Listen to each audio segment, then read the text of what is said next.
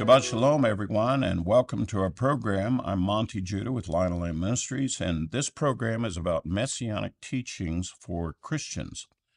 Now, in the past programs that I've come to you, we've talked about several episodes about how the law didn't go away. The law of Moses didn't go away, that Yeshua said that he came to fulfill it. Now, that's the starting point for anybody who's transitioning into Messianic teachings, is we have to agree on what is the reference for our faith, the standards, if you will, of what the Lord has commanded us to do. Obviously, Messianics, we take the position that the Torah, the commandments of the Lord that were given at Mount Sinai, remain with us. Now, I recognize that the Christian world doesn't do that, and that's what we're focusing on to understand how they view that verse differently than the way we do.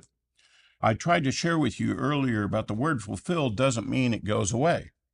And specifically, the word fulfill means to actually increase it, to make it even more powerful.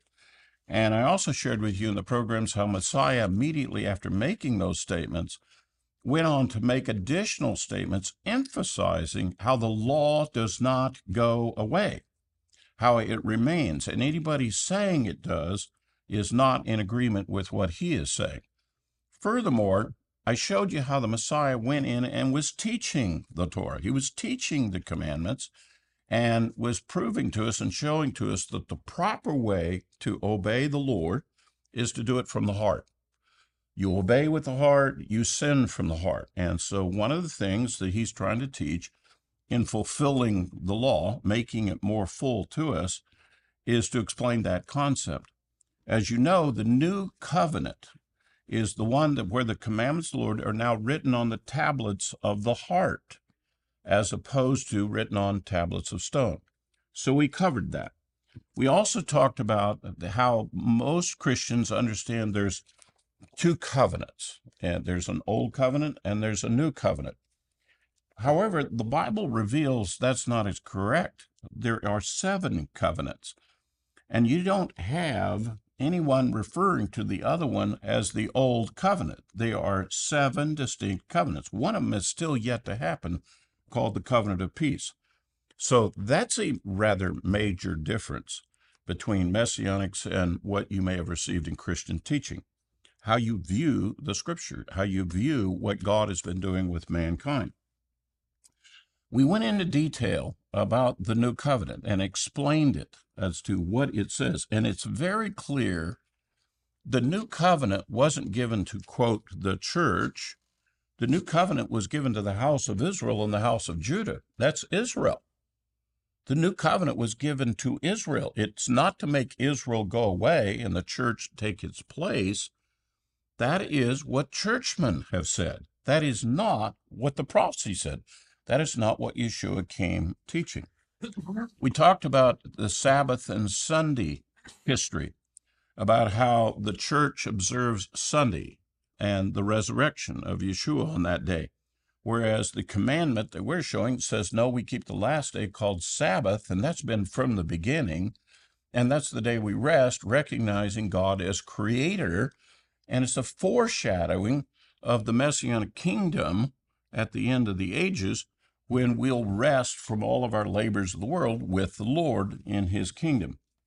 We also talked about what we refer to as Hebrew time versus Roman time. Today, you and I, we get up every day and we have a certain day of the week, and we have the time of the day that's on our watches and our clocks. And we have months, and we have years, and all of the things associated with keeping our holidays. We use Roman time. However, the Bible doesn't use that. The Bible uses Hebrew time. And believe me, every one of those items is slightly different in how the Bible views it. And that's critical for when you go to read the scriptures and you hear something about a time element in it, and suddenly you're using your understanding of Roman time, the common time we use today, but you're laying it over the top of the teaching of the scripture. You can alter the teaching. You can alter what the Bible is actually saying. And that's a good example of what typically happens. If we take we're Americans here watching. If we take American customs and American idioms and American traditions and we lay them over the top of the scripture, we can distort what the scripture is saying. These are Hebrew customs. These are Hebrew traditions. We need, if we're going to understand the Bible correctly, we need to do it that way. All of it comes back to what is going to be the source of our instruction. Are we going to have the scriptures the way they were really given?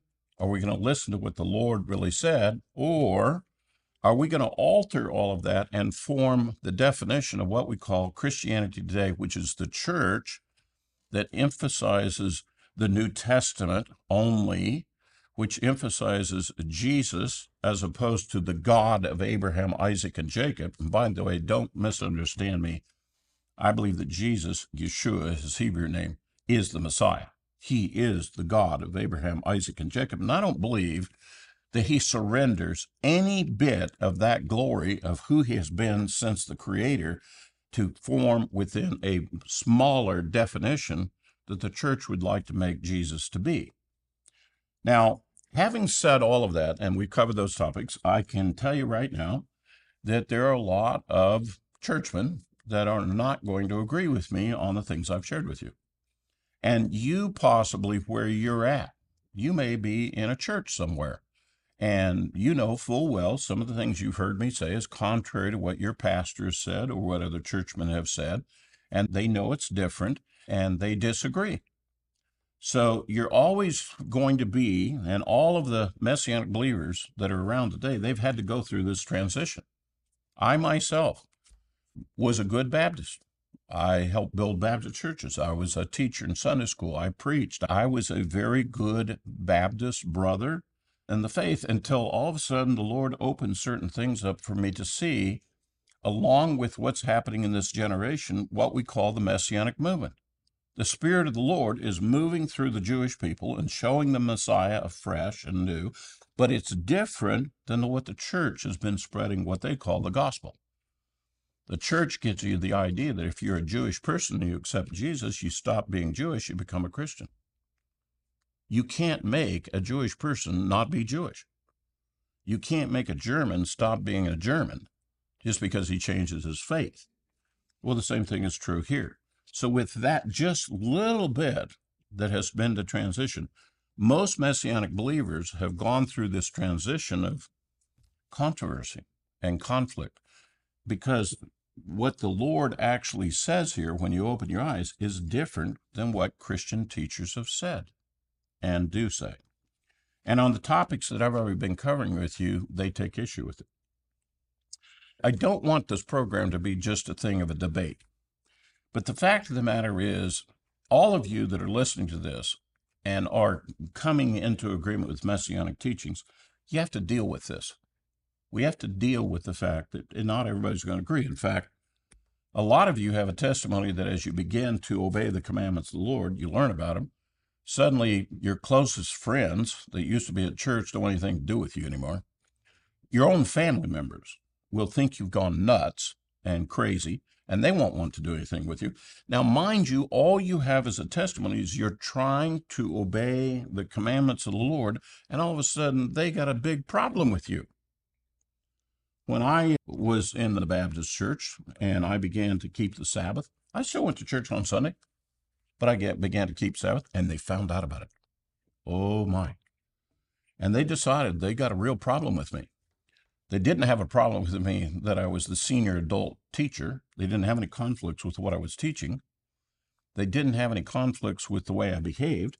I was still a moral, responsible citizen, still contributing, still helping at the church, all the good things that I'm supposed to be doing. But they took issue with the fact that I had a testimony that I was obeying the commandments of the Lord, and they can't stand that. And they kicked me out. Now, I'm not the only one this has happened to. Lots of Messianics go through this. So why do they kick them out? What is so dramatically different from the leadership standpoint to do it? I have at my disposal here, and I want to use these two examples. I have two highly qualified Christian leaders. One has written an article that is addressing the very teachings that I've been sharing with you, taking issue with them. I have another one, which is a book that's been written specifically to take issue with everything I've done. And by the way, these aren't the only guys that are doing this. There's lots of Christian leaders that are doing it, bit and piece, arguing. They're going to argue against you, and they're going to take scriptures, and they're going to primarily quote from the Apostle Paul. And they're going to quote from Apostle Paul, and they're going to say things like, well, what you just said, Apostle Paul said differently on these various points. And let's start with something very basic before I begin to do a little review on one of the articles and the argument they're making. Let's get something basic. Let's say, for example, that we have Messiah Yeshua has specifically cited this commandment and said, that does not go away. You do teach that and you do keep that. And then we have the Apostle Paul. He's explaining something, and it kind of sounds like the Apostle Paul is saying something different than what Yeshua said. Now, do we believe that the Apostle Paul really was saying something different than what the Messiah said? Because you got to understand, he's an apostle. If he's not teaching exactly what the Messiah said, he's a false apostle. He's a false teacher. He has to be teaching the same things the Messiah said. So if we have someone come up to us and say, well, dismiss what Yeshua said, Apostle Paul said this, well, they're suggesting that the Apostle Paul, they're trying to prove to you the Apostle Paul is a false teacher and they want to follow a false teaching. Did you know that this controversy about the Apostle Paul existed in the day when the Apostle Paul was walking around? Did you know there was a rumor against the Apostle Paul talked about in the book of Acts that he was going out and teaching the Gentiles not to follow the commandments? He was telling them, don't circumcise your sons. And there's a whole controversy in the New Testament about that. You know how it's handled? The Apostle Paul came back to Jerusalem, and with James, it was shared with him. Tens of thousands of believers believe in Yeshua and are zealous for the law. But we've heard about you, Paul, that you're teaching something different. So to prove that all of that is false and wrong, what they're saying about you, we want you to go to the temple with these four brothers. We want you to pay their fees for the completion of their Nazirite vows, which is, by the way, a very lawful commandment. And he goes to prove to everyone that he is not teaching that. That's how he got arrested. That's how Paul got arrested. He was proving that this rumor about him and his teaching is false. He was not teaching that. Now, adding to that, the Apostle Peter, he's dealing with others who've read some of Paul's writings and teachings. And certain people are claiming that his writings are taking issue with some of the commandments. They're taking issue with the teaching of Moses, and they're taking issue with the Messiah. So you know what Peter said? He said, there are some men who are unstable and untaught who twist what Paul has written to their own destruction. Now, that's very key. Unstable and untaught men. One of the things that I'm trying to do here in this teaching is to teach you some basics about what this Bible says, the law of Moses, the commandments of God. By the way, you have to learn how to keep the commandments of the Lord. It doesn't come natural. Every commandment has an objective, a standard, and a condition. And you learn to keep the commandments within that framework. Now, the Pharisaic Jews and the Sadducees tried to do that for everybody by listing all their do's and don'ts and so forth, which was inappropriate, and their judgments were flawed in many cases. And it turned into a whole series of do's and don'ts instead of actually what the commandments of the Lord said. This is the reason why Yeshua said of them, you prefer the precepts of men to the actual commandments. You have completely left the commandment to go off and do your precepts. And he said, your traditions, you prefer your traditions over the commandments.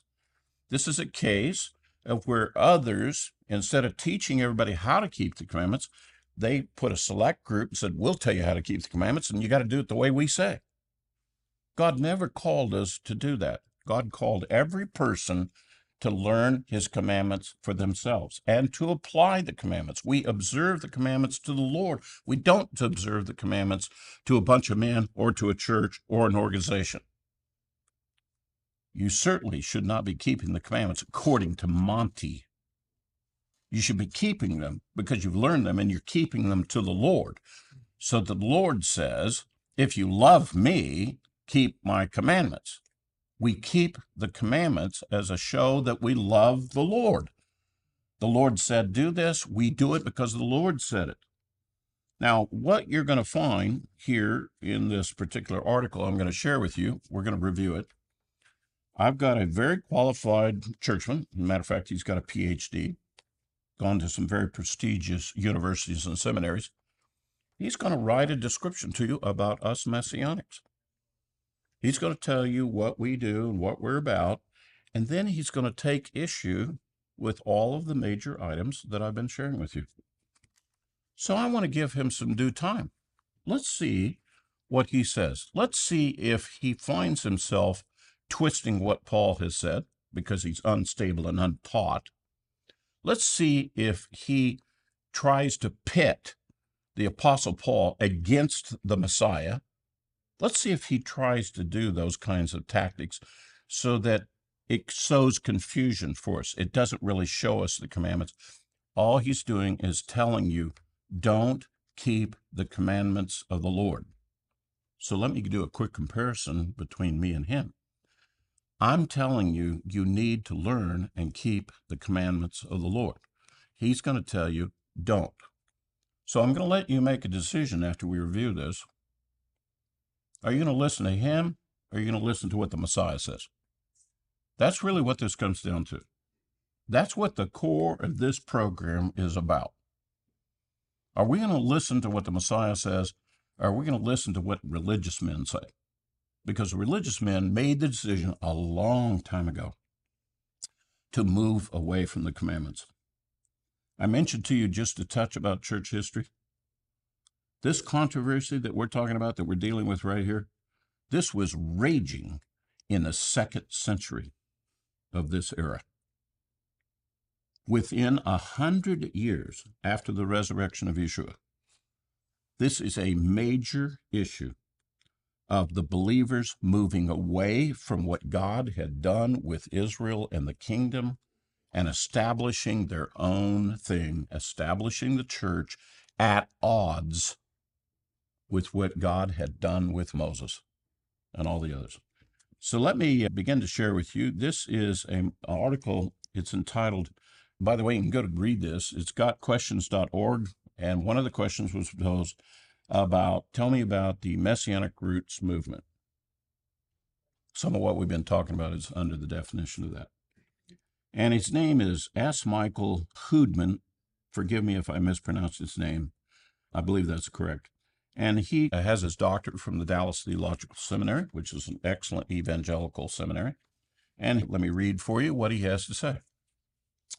The premise of the Hebrew Roots movement is the belief that the church has veered far from the true teachings and Hebrew concepts of the Bible. The movement maintains that Christianity has been indoctrinated with the culture and beliefs of Greek and Roman philosophy, that ultimately biblical Christianity taught in churches today has been corrupted with a pagan imitation of the New Testament Gospels. I think he said it very well. I could cite you example after example to support this. So I agree with he's reading it correctly. He says, those of the Hebrew roots belief hold to the teaching that Christ's death on the cross did not end the Mosaic covenant, but instead renewed it, expanded its message, and wrote it on the hearts of his true followers. They teach that the understanding of the New Testament can only come from a Hebrew perspective and the teachings of the Apostle Paul are not understood clearly or taught correctly by Christian pastors today. He's saying exactly what I've been sharing with you. I would think this guy is very qualified to make comment on some of the things I've been teaching you, right? Seems to be reading me correctly. And he goes on further to say, many affirm the existence of the original Hebrew language, New Testament, and in some cases denigrate the existing New Testament text written in Greek. Now, I can't agree with that. The study of all the manuscripts of the Bible, that's a completely separate study, and we all know, anybody who studies the scriptures back to where we got them, the original text and so forth, there are copying errors. There were multiple copies. Sometimes people added things into the manuscripts, but we have enough manuscripts that we can go back and we pretty much can determine that the basic Bible we have today is full of veracity and truth. Now, if you want to go back and do the detailed study of how they did all this without a Xerox machine, well, you can. But to say that we denigrate that whole process is false. That's part of the study of the scriptures. I've gone back and studied that, as long as everybody else that's serious about studying the Bible does the same thing. This becomes a subtle attack on the reliability of the text of our Bible. Not true. It's a false charge. He's laying out a straw man argument. Oh, well, those Messianics, they really take issue with the scripture. No, we don't. We actually are supporting the scripture. It's they who are trying to do something different with the scripture. If the Greek text is unreliable and has been corrupted, as is charged by some, the church no longer has a standard of truth. What I can tell you is this, that Greek Septuagint that Christians like to talk about a lot, the 70 rabbis who wrote the Greek text of the Old Testament. By the way, the Septuagint didn't have all of the scripture in it. Those 70 rabbis refused to translate a whole bunch of Hebrew scriptures to you because they were fearful that Christians and Greek-speaking people would be going back to the Jews and telling them who the Messiah was. They skipped whole chunks. That Septuagint is not a one-for-one copy of what the Hebrew scriptures said. In fact, they altered some of the Hebrew scriptures. By the way, they altered the Jeremiah 31 prophecy about the new covenant, too. Now, that, I don't think, is denigrating. I think that's a proper study to find out what does the scripture actually say. And if this guy copied this, and I can see the original, and he changed something, well, the part he copied correctly, I'm with. But this other part, I've got some original scriptures that is better. So when I pull together my thing of understanding the Bible, I'm going to be looking for the truth of it. I never, ever had a Christian teacher tell me about the Greek Septuagint that it didn't translate all of the Bible. I had to learn that on my own. Yet they swore up and down the Greek copy was the best copy. Didn't even have all of it that was translated. He goes on further to say this. Although there were many different and diverse Hebrew roots assemblies with variations in their teachings, they all adhere to the common emphasis on recovering the original Jewishness of Christianity. I would have to disagree with that statement too. My study is to go back to understand the Hebrew part that applied to all of Israel and all peoples and all nations. I'm not just selectively taking a subset of that called the Jews. Now, I'm Jewish, but I recognize I'm just a subset within the definition of Israel. There are other subsets within the definition of Israel, but we're all referred to as Hebrews. We're all descendants of Abraham. Abraham was a Hebrew. He wasn't a Jew. The God of Abraham, Isaac, and Jacob didn't set up a Jewish thing. They set up an Israel thing, a Hebrew thing. So this point about saying original Jewishness, he short-circuited everything that we talk about. He's got his stereotype in his head. Oh, that's Jewish. Anything, oh, by the way, prior to the book of Matthew, oh, it's Jewish. The Bible doesn't represent itself as that. It represents itself as being Hebrew and Israel. And that's the Israel that all of the families of the earth will be blessed by, that they'll be the light to the nations, to all peoples. That God's plan of what he was doing with Israel was for the benefit of all peoples. It wasn't the selective benefit of just a subset of Israel called the Jews. Our goal here in teaching this Messianic teaching to you is to not make you Jewish. Let's get that out of your head. I am not here selling customs and traditions to you. I'm here speaking about the commandments of the Lord, and are we going to do what the Messiah said? And I'm not here to support an institution of Christianity or Judaism.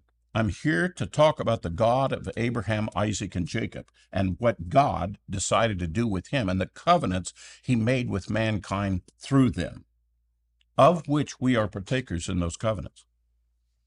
So this statement about, well, we're just pressing in on the Jewish stuff, this is the part where it begins to separate. He has no idea what we're about, and he has no idea about what we're teaching. He goes on to say the following: their assumption is that the church has lost its Jewish roots and is unaware that Jesus and his disciples were Jews living in obedience to the Torah. Let's correct that. Yeshua was a Jew. He was born in Bethlehem, the land of Judea, and there was one other Jew that was in that group of disciples. That was Judas Iscariot. The rest were Galileans. They lived in the northern part of Israel, where the other lands were at. Jews, as used in the New Testament, in the New Testament days, in the days of Yeshua, is referring to the people that are in Jerusalem, in the land of Judea. The vast majority of the disciples were not, quote, Jews, but they were part of Israel. They were considered of the tribes of Israel. You never hear any mention about that in terms of this. And the reason why the New Testament will focus in on the Jews is because those were the religious leaders that the Messiah was contending with. The Jews in Jerusalem, they controlled the temple, they controlled the teaching of the peoples. Yeshua comes teaching what Moses said. He comes teaching something different than what they've said, and so it's an issue between the Jews and him. And most Christians, when they read the New Testament based on the teaching of most church leaders, they take that controversy about the Jews being at odds with the Messiah, and they assume everything previous in the Bible, going back to Genesis, everybody was a Jew.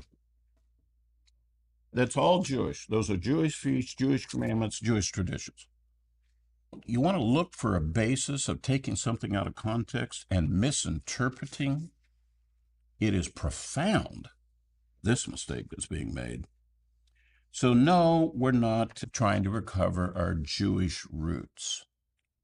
We're trying to understand what the Lord has said that's the benefit of all of us. He goes on to say the following: this means that the ordinances of the Mosaic covenant must be central focus in the lifestyle of believers today as it was in the Old Testament Jews of Israel. Yes, the commandments of the Lord that were given at Mount Sinai have not gone away. And they still are part of the definition of our faith. Those commandments are still valid. Now, before we go any further, you heard me say this before. Not all the commandments apply to everybody. God gave the commandments in the Torah to cover most of the situations about your relationship with God and your relationship with other people. And so there's a lot of commandments in there that deal with how to worship God correctly, the way he wants to be worshiped. There's commandments in there about how we behave toward one another. How do we resolve conflicts amongst ourselves? Quite honestly, how do you repent, say you're sorry? How do you make restitution? All of those kinds of good things that we want. That's what the bulk of the law is about. But I can tell you right now, out of the 613 separate commandments that are in there, there is no one person that keeps all of them. It's not because they can't keep them. It's because they're not qualified to keep them. They don't apply to them. For example, how many of you sitting out there are the high priest of Israel? Oh, You're not? Okay, you don't have to worry about the commandments that was given to the high priest of Israel. How about just being a priest? How many of you are sons of Aaron? Oh, none of you? Okay, well then those commandments don't apply to you either. How about this one? How about you're a man? Okay, and I know that's confusing today, to today's culture, but let's say you're a man. You don't have to worry about the commandments for women. By the way, there's a whole bunch of commandments for women. You don't have to worry about those.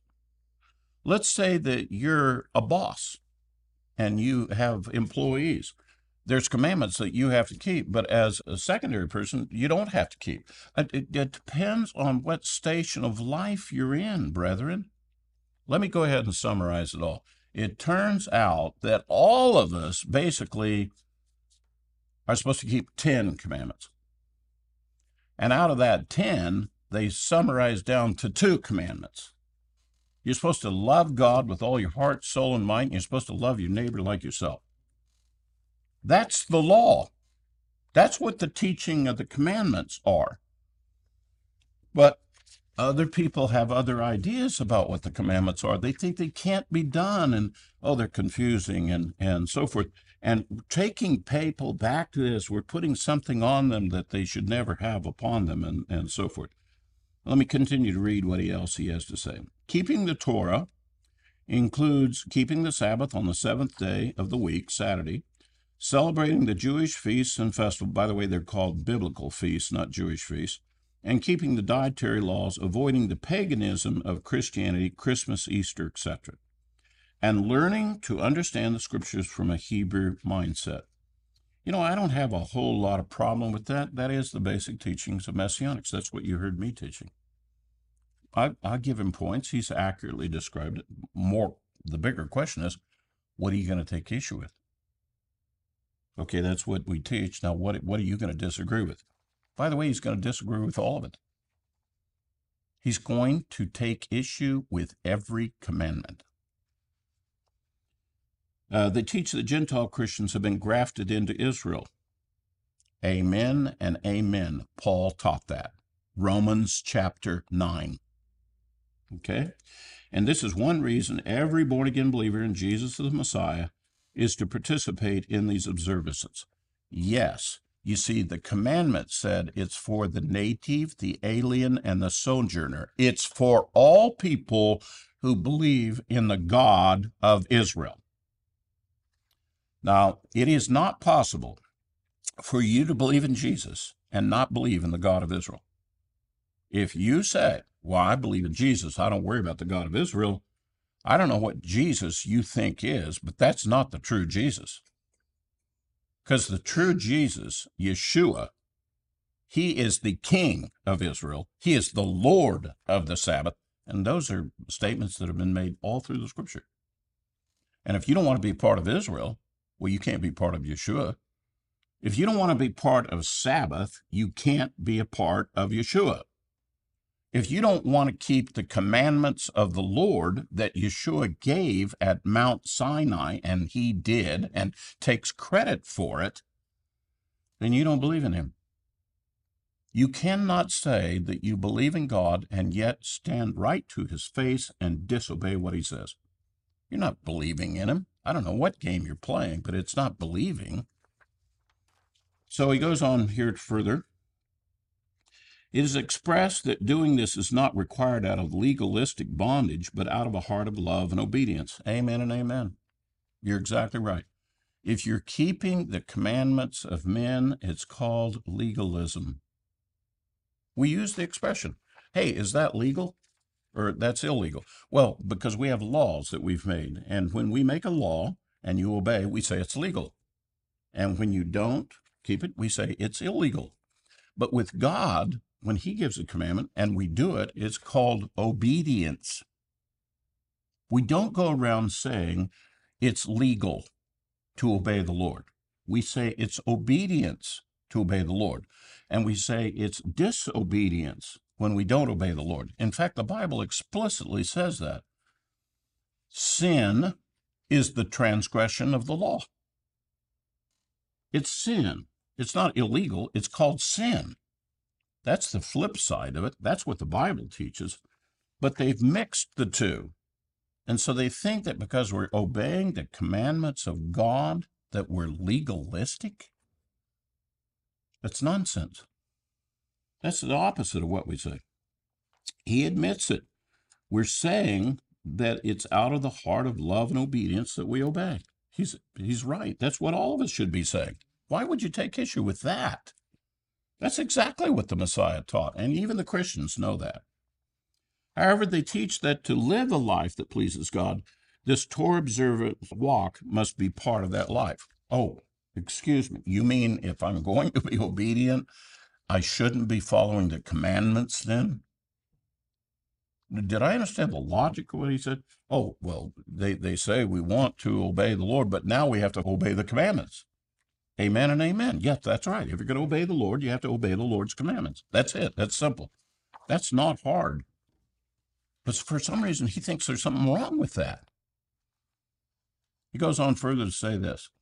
The Hebrew roots assemblies are often made up of a majority of Gentiles, including Gentile rabbis.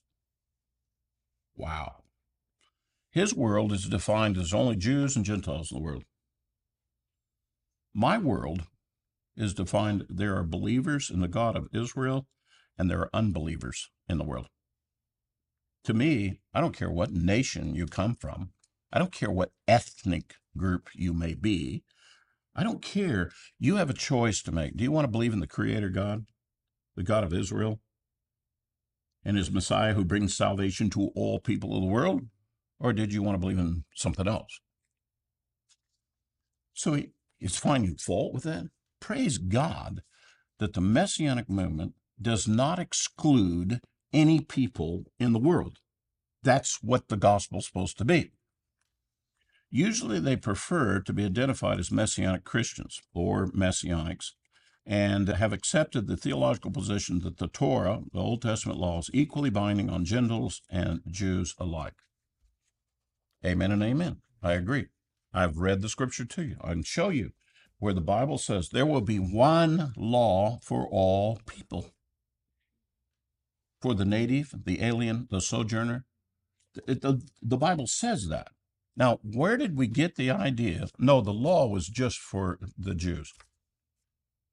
Well, that's the lie that's been put forth by Jewish rabbis and Christian leaders. That is not what Yeshua taught. That's not what he did. That's not what Moses taught or the apostles taught or the prophets of Israel taught. It's for all people.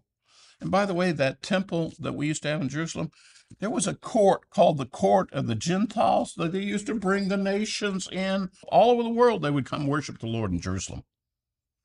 They forgot that. They forgot that's how it works. That was what it was intended. He goes on to say the following. They often wear articles of traditional Jewish clothing. I guess he must be referring to my kippah, which I believe I shared with you what this means. And they practice Davidic dancing. Oh my God, they're dancing. They're so excited to worship the Lord. They're out there in a circle and they're dancing, and the kids are out there enjoying the Lord, and that must be horrible. And I believe David danced too before the Lord. And his wife got upset with him about that. Thought he was making a fool out of himself. I guess they think that we going out and worshiping the Lord with joy and zeal, and the kids, I can't dance. I ain't got the lungs anymore. But the kids go out and they dance, and they think, oh, that's horrible, terrible thing, terrible. And incorporate Hebrew names and phrases into their writings and conversations. How dare me use the Hebrew name of Yeshua of Nazareth? How dare me use the Hebrew expression Yeshua HaMashiach, the Hebrew expression of who he is? By the way, you all know this. Yeshua never once walking around on the earth with us ever heard anybody walk up and say, "Hello, Jesus." That is a word, a name that has been morphed and worked through the different languages since his days.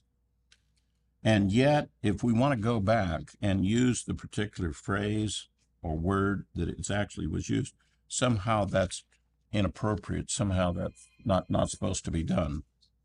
He goes on further to say this. They elevate the Torah as the foundational teaching for the church, which brings about the demotion of the New Testament. That is a false statement. The New Testament is the Gospels, it is the letters of the apostles, it's the act of the apostles, and it's the apocalypse, it's prophecies. There's nothing in that that is inconsistent with what the law of Moses, the other writings, the Psalms, and the words of the prophets have said. It all works together. Now, I know a lot of my Christian friends have got that Bible that has that one page that separates them, called the title page called the New Testament. And somehow they think that that title page, the New Testament, makes everything before it invalid in your faith. That is not true. Messianics teach the whole Bible. It's Christian leaders like this that only teach 2/3 of the Bible. They literally dismiss that. And yet they claim they believe in the Bible. They believe what the Bible says. He goes on to the idea that the New Testament is faulty and relevant only in light of Old Testament is also brought the doctrine of the Trinity under attack by many advocates of the Hebrew roots belief. Let's talk about that specific, because he's making a specific statement. First of all, there are copying errors in the New Testament just like there are in the Old Testament. If you get a guy who really knows his Bible, he can go through and show them to you. But they're not issues. They're not problems. But let's take this one here that we've got about the Trinity. Okay? The Trinity, according to the church, is a very specific doctrine. It originates, I hate to say this, brother, it originates with the Catholics. The Catholics own that doctrine. Protestant Christians, they are adhering to the Protestant teaching. What is the Catholic teaching of the Trinity? That God has 3 persons, completely separate yet equal. Separate yet equal. 3 different persons. What does God say about himself? He says that I am one. I am a unified one. And that I am the Father, I am the Son, the Redeemer, and the Savior, and I am the Holy Spirit. And we, throughout Scripture, have watched God manifest himself from the very earliest pages of this book, manifesting and revealing himself, clearly telling us he has parts. There are parts, and at different times, different parts do different things with us, revealing God to us. But the bottom line, he says, you will treat me as a unified one. You cannot separate out the Messiah from the Father. Yeshua said it. He himself said it. You cannot separate out the Holy Spirit from the Son of God. You can't do it. The Scripture emphatically says, don't do that.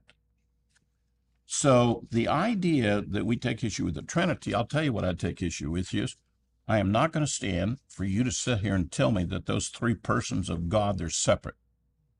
Not when my Scripture completely says, you will refer to me as the Lord is one.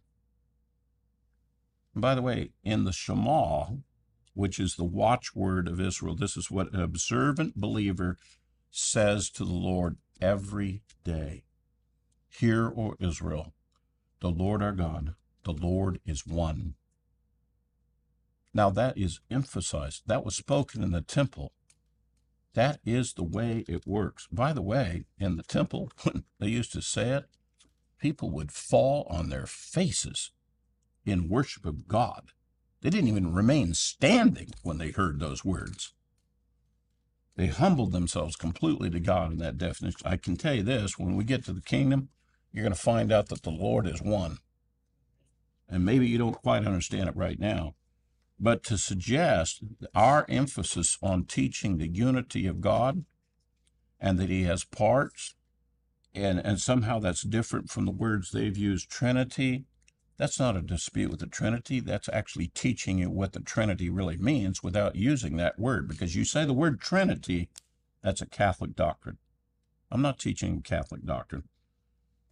I'm teaching this doctrine. I'm teaching what the Lord says of himself. And if, by the way, repeating what God says of himself isn't good enough, I think that speaks to a whole nother issue with regard to where they're coming from.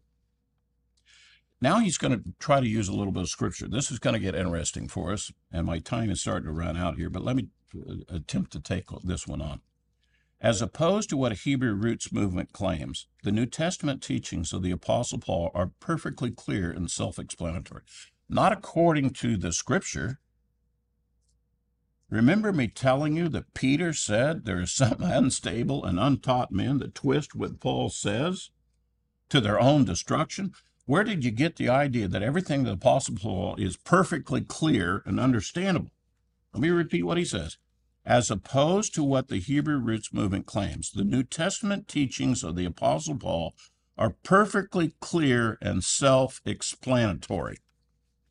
The New Testament itself says there's some men that don't understand what Paul says.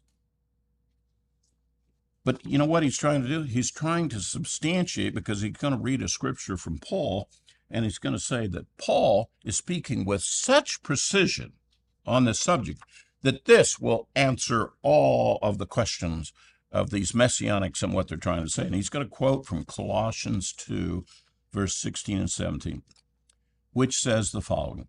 This is what the New Testament says. Therefore, no one is to act as your judge in regard to food or drink, or in respect to a festival or new moon or Sabbath day, things which are a shadow of what is to come, but the substance belongs to Christ. This is one of their favorite verses where they try to explain, hey, Paul just summarized the whole law. Paul just took care of the kosher laws. Paul took care of all the Sabbath day issue. He took care of the feasts of the Lord. He took care of all of the temple stuff, and he just lumped it in one big statement, and he just said, hey, they're just a shadow of things to come. The real substance is the Messiah. We can dismiss all the other stuff. Well, if you twist the words around, I guess you could make it say that. Except you all know, by the way, if you take a verse out of context, you can twist it and make it say anything you want. Well, let's take this verse.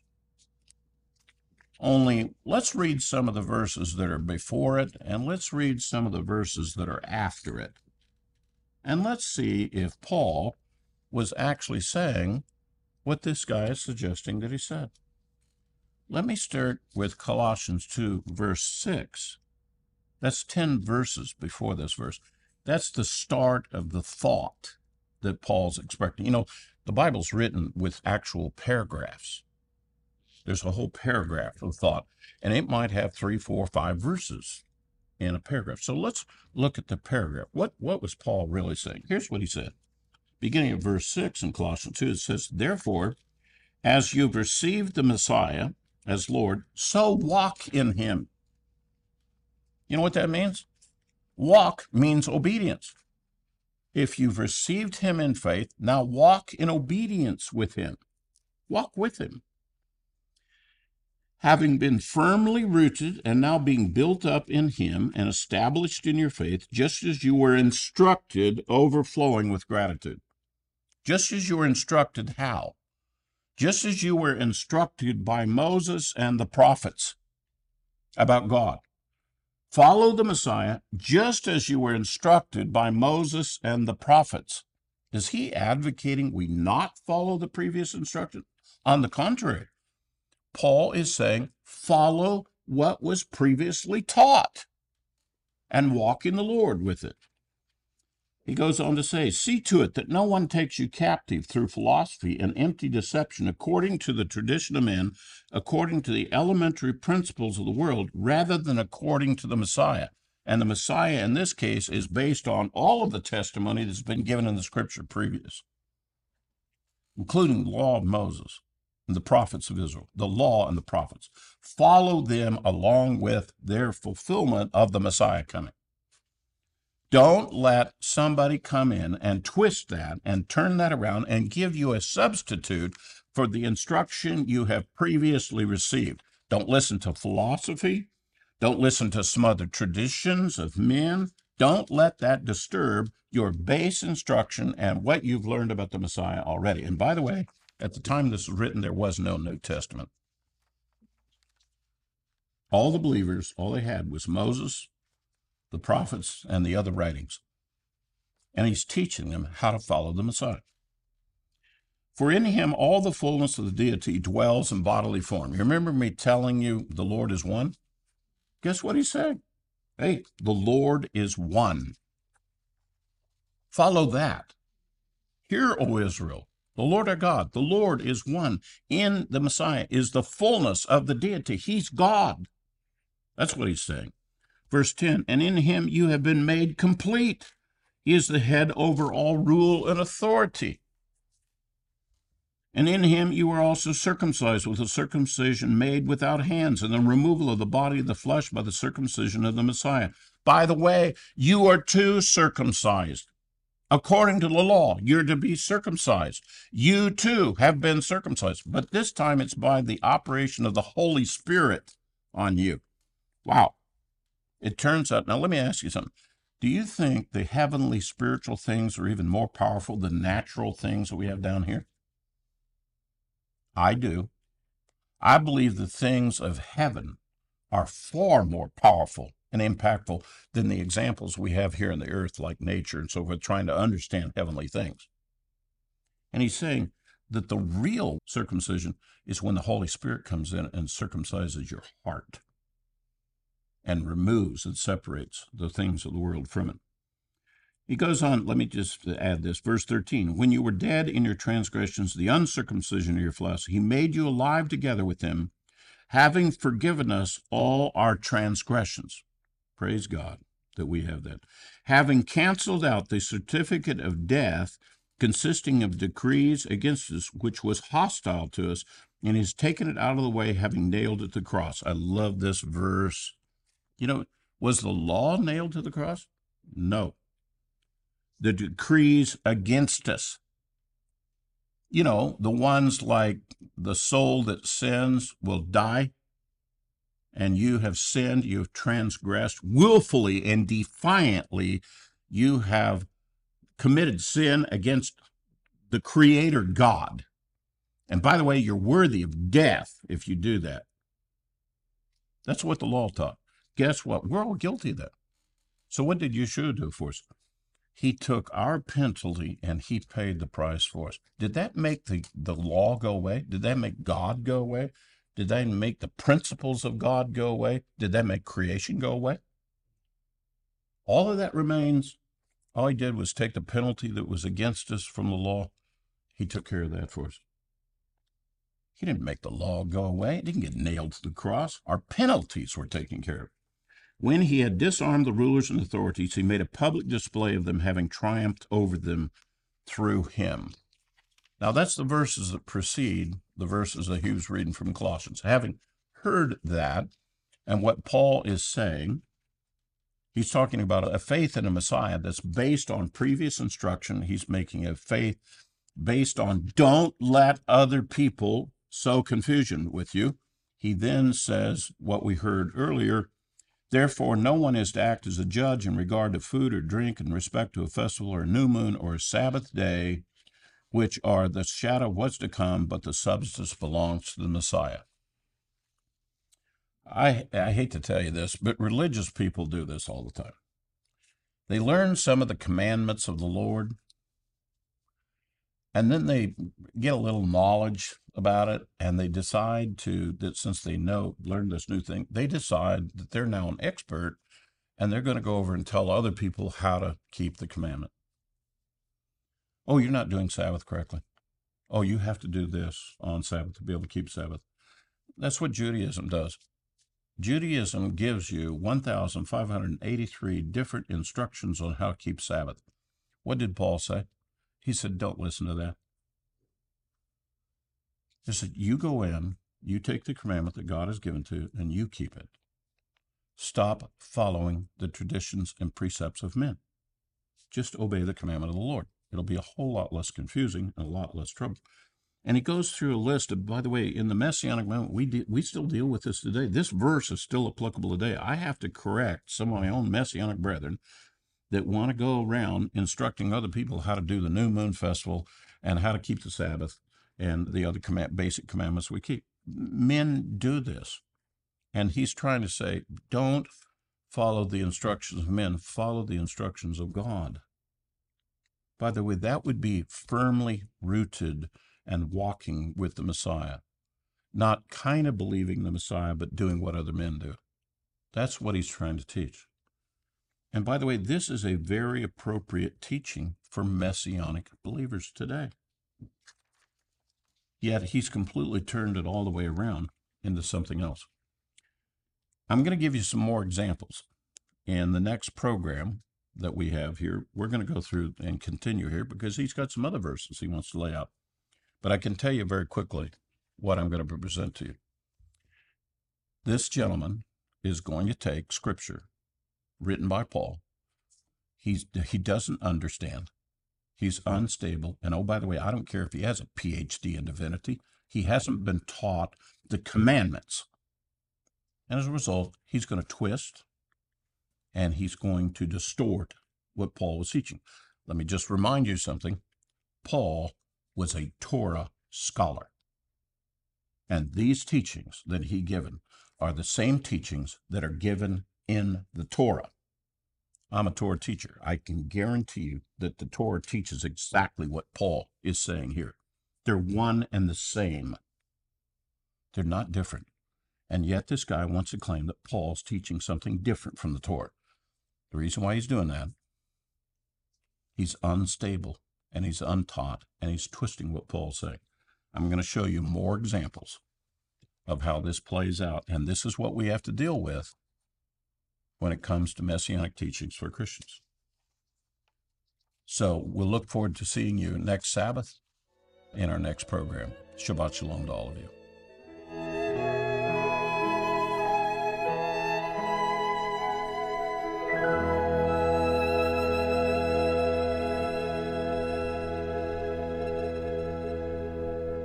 Thank you, everyone who listens to our podcast here at Lion of Lamb Ministries. I want to remind you, you can get our podcast through Apple Podcasts, through Spotify, and wherever you like to download your podcasts. Thank you for being a part of our program and listening to what we have to say.